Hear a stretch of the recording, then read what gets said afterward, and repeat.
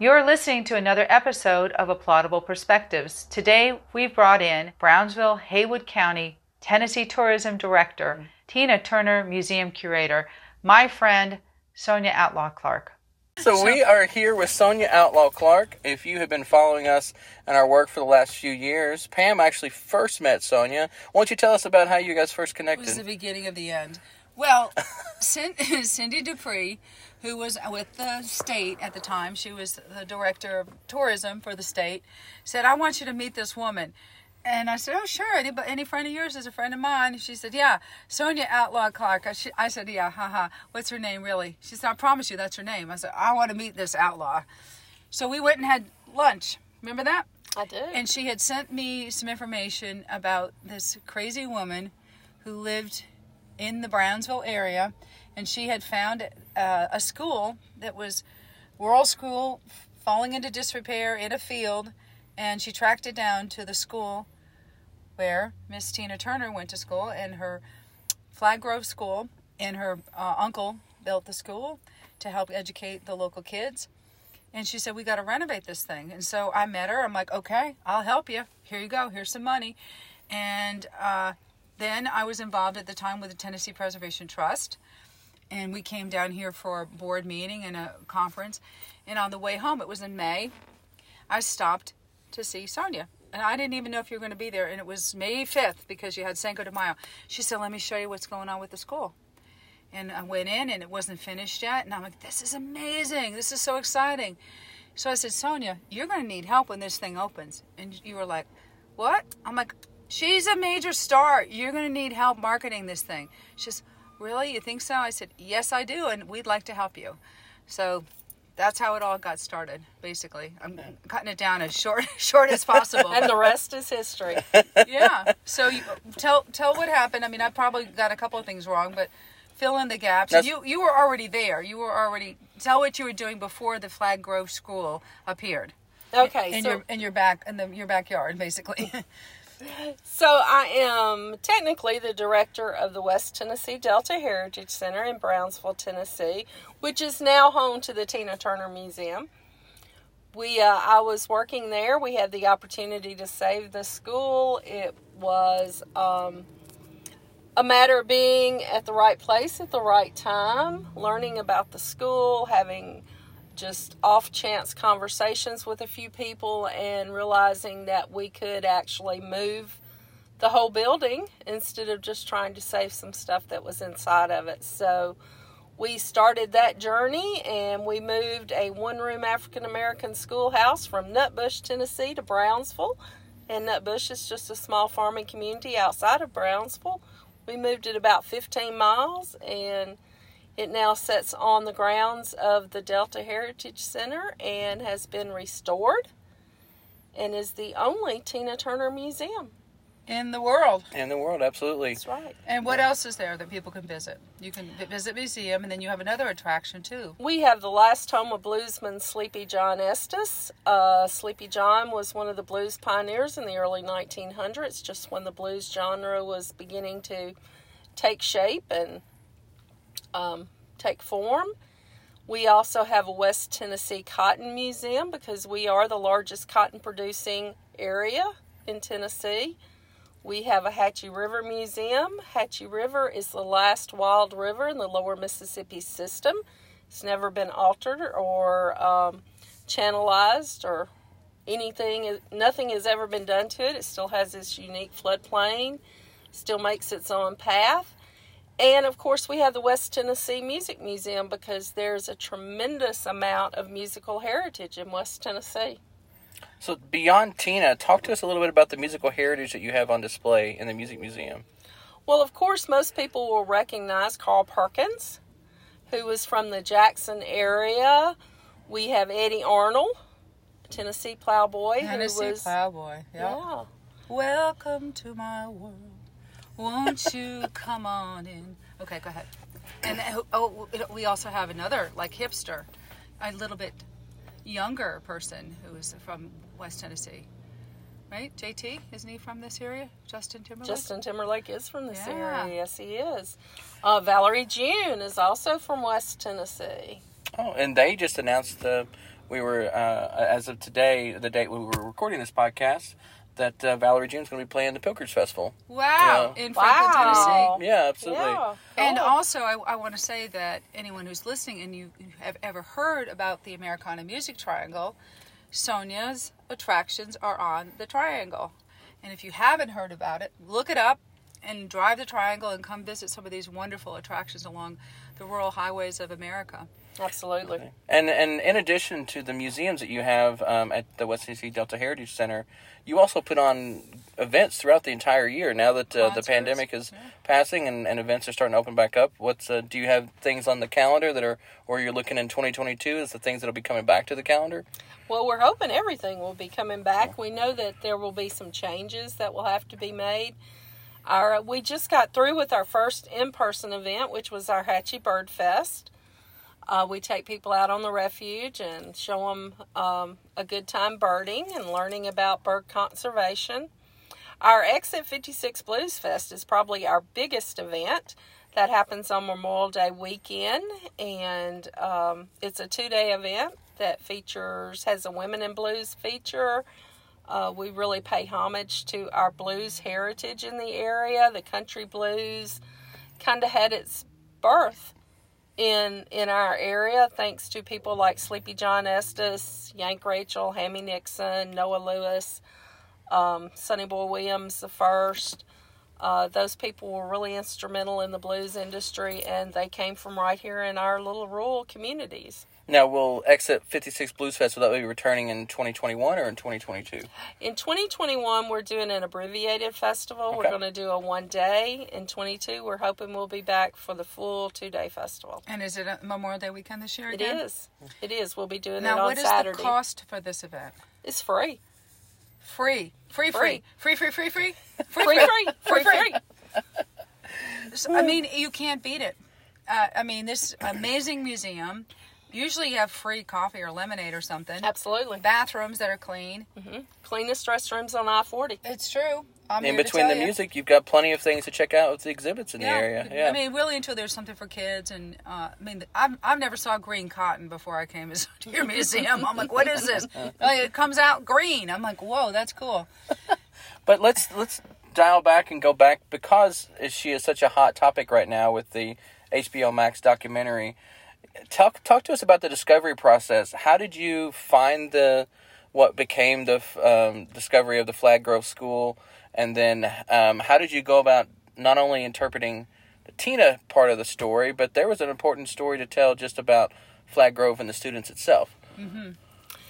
Right. Well, originally the owner of the property that the school sat on, his wife just one day said to me, you should get a chalkboard and one of those desks out of the old school that Tina attended. And I said, I'm not sure what you're talking about. And she said, we have the old school that Tina attended as a child is in our pasture. That is being used as a barn right now, but there's still chalkboard and desk and stuff in that building. You should get one. And I thought, well, that's really interesting. I should get one.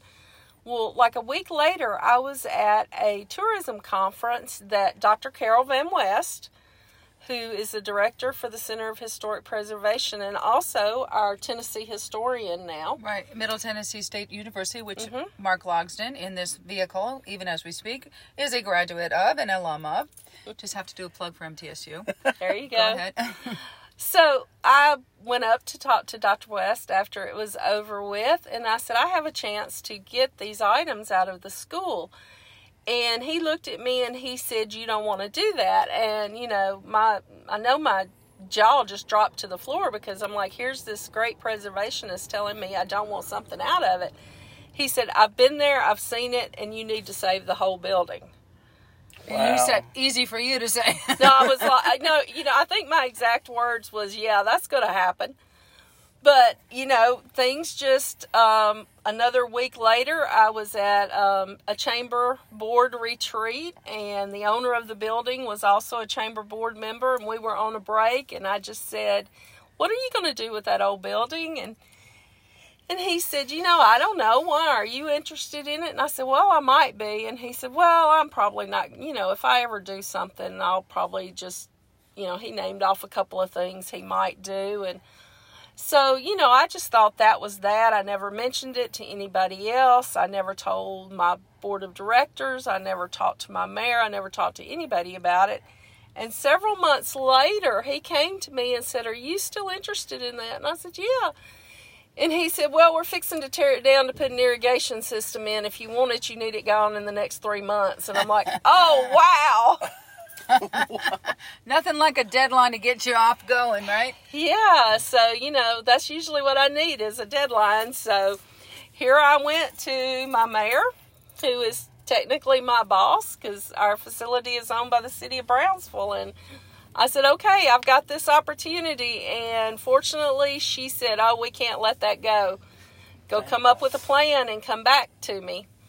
So I went to my board. We came up with a 3-year plan and went back to the mayor and the board of aldermen, and they said, "We will move that school, but you are responsible for raising the private funds to restore it." Wow. Piece of cake. Right. Well, see, that's what the 3 years came in, because we thought 3 years, surely we can raise enough money to do something in 3 years. But now our idea of what we were going to do with that school was totally different than what it turned out as. Now, how does the Queen of Rock and Roll, living in Sweden, I think, correct? Switzerland. How does she gain knowledge that this school has been discovered? Yeah, it wasn't like a cakewalk, right? It took a little bit of doing. It took a little bit of doing. Fortunately, she was really good friends with someone who still lived in Brownsville, Miss Carolyn Flagg, who just happened to be on my board, and as well as a city alderman. And she got to rifling through some old papers and stuff and found Rhonda Graham's number from years ago. Now, and if people don't know who Rhonda Graham is, if you've watched the documentary, you'll see her history. But she was Tina's, personal assistant, personal manager from the 60s on. Yeah, like for 40 50-something years. Yeah. And unfortunately, she just passed. She did. Very sad. She did. Very sad. But amazingly, she still had the same phone number from like 30 years before that. Wow. And we were able to get through to her and tell her what we were doing. And you are tenacious. You do not take no for an answer. no, but all I asked for was a simple quote for a press release. And I got that, and I was happy. And we were going to restore the school back into a regular classroom and show, because the education component of that school is tremendous. But didn't you have to prove to Tina that it actually was the very school that she went to? I mean, it wasn't like... It wasn't the white school. It wasn't the white school, yes. Right. Originally, she thought we were talking about the white school in Nutbush, because when Tina was in the Nutbush area, there was Nutbush proper, and then there were all these other little communities like Flag Grove, like Cedar Chapel, like, all the St. Peter's. So, which we all just call Nutbush now. But when she was there, those communities were pretty prominent for her. So, when we said Nutbush, she assumed it was the white school that we were putting her name on. But once she saw pictures of the actual school and recognized it, she realized we were moving her school. Well, I mean, that's just fantastic. So, the process from getting it onto your facility at the West Tennessee Delta Heritage Center to grand opening day, what was that timeline look like? Well, we had envisioned that it would be a 3-year process. We actually did it in 2 years. Fantastic. Wow. Thanks to the help of wonderful people like Pam. Hey, if it's a building and it needs help, call me. I love underdogs. I love orphans. That was so thrilling. I mean, I have to say. And it still is. And it's jam-packed with memorabilia. Talk about some of the things that are in the museum. Yeah, so once we got the school moved and we started the restoration project, and like I said, we were just going to do it as an old school. No electricity, no heating and air, none of that. And Tina came forward and said, "You know what? I'm going to donate some costumes. I'm going to send you some gold record awards. We're going to do, I've got some photos." And you have mock stages from, before the digital era when they would do it on computers, you've actually got one of the stage mock-ups. Yes, I do. So when that happened, we had to totally regroup and rethink about what all that building had to have. We had to have climate control. We had to have, we had to have a lot of things. Interpretation and signage and all that. How many people do you feel? Well, let's just talk about when did it open, and how many people would you guesstimate have been through it since its inception? Oh, wow. We opened in 2012. We moved it in 2012. We opened in 2014. Since that time, up until the pandemic, we had averaged about 30 to 32,000 people a year coming through there. Wow. Fantastic, especially That's for a wonderful. community like Brownsville. It's not in a major hub like Memphis or Nashville is on the I-40 circuit. But it is literally right off the interstate. So if you're anywhere near Jackson or Memphis or leaving Nashville and going west, do stop, because it would be a shame to miss it. I tell everybody to go. And it was designed by one of Tina's designers, right? As well, was part of the teamwork on it. Right. Stephen Sills Associates out of New York City designed the exhibit and put it all together for us. Absolutely, and he's been profiled in Architectural Digest and all kinds of museum and trade publications. But in addition to the Tina Turner Museum, you also host the Tina Turner Heritage Days. We And do. you have had some fantastic guests connected to Tina throughout the years. Talk a little bit about who comes out for that, for your talent, as well as who the audience is for that event. Tina Turner Heritage Days happens on the fourth weekend of September, and it has been so much fun to be a part of the fan group that comes out from all over the world. And we literally have people from all over the world coming for this event. We have had talent like Larry Edwards, Hot Chocolate, Tina impersonator from Las Vegas. And just for a side note, you have seen Larry Edwards in What's Love Got to Do with It. He was in that film about Tina. He's also featured in Miss Congeniality 2. Yeah. Miss Robbie Montgomery, Sweetie Mark, Pie. are you a fan of Tina's by any chance? I'm a fan of Tina. I'm also a fan of Hot Chocolate Larry Edwards. This is so much better than me doing the interview. He knows he's a much better interviewer. This is great. This is a good tag team, Sonia. But in addition to Larry, I mean, you've even had Ikettes at the facility. That's right. Yeah. Yeah, Miss Robbie Montgomery has been there a few years. Rhonda Graham is also... Rhonda Graham was there as long as she could be there. She was there every year. And you've had a lot of input from people who still live in the area who knew Tina growing up and were her classmates, and so that's really an amazing legacy too, to be able to have that first-hand knowledge of what it was like growing up here. And if you haven't heard of the song Nutbush City Limits, Google it and come visit Nutbush, because it is an actual place in Tennessee. But there are no city limits. There are no city limits. There are no city limits. And motorcycles might be allowed in it now. They might be. But I mean, so let's dive in just before we close the podcast. We want to hear about, how did you get into museums and tourism? Now you are the director of tourism for the city of Brownsville or for Hayward County. What's the Brownsville, Haywood County. Brownsville, Yes. okay. So talk to us about that storyline. How did this become a part of who you are? Oh my gosh, I'm not even sure how that happened. Right place, right time. Well, you were a journalist, right? You're a good writer, and that's helped open doors for your career. Well, I think this is like my third or fourth career. I started out as a cosmetologist. I did hair for about 18 years. Then I went to work for the local newspaper doing graphic design and production.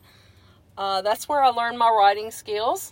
Had a great editor who was, who I credit entirely with what I know about writing and marketing, because before that, I don't think I could even put a sentence together correctly.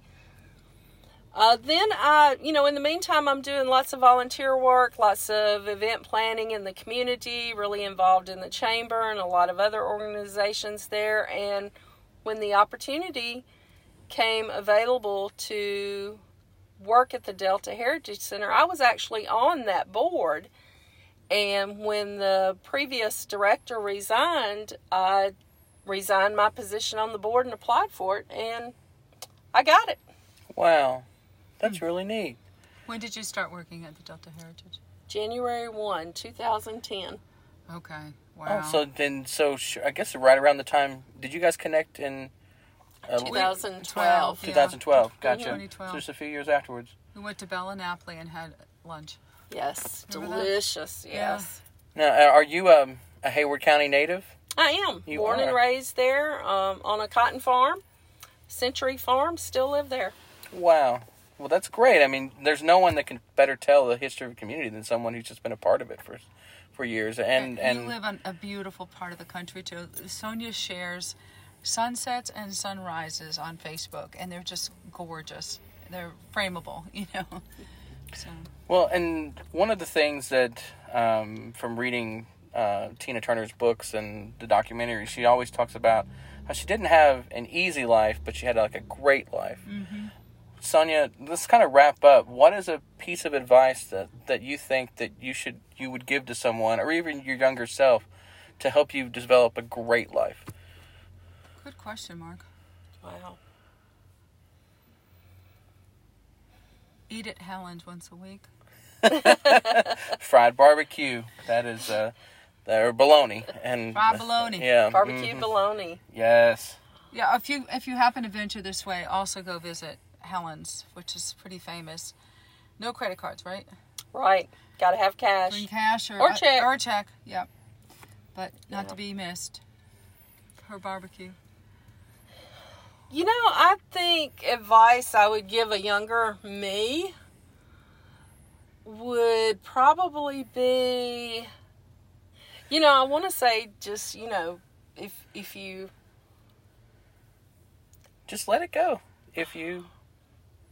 I think I think about what I want to say, but that's what I did, so it's not really advice because I did it. If I had to say, like, what are one of the things I admire about you most is that you have a quiet determination about you, and you are tenacious, but you're not pushy.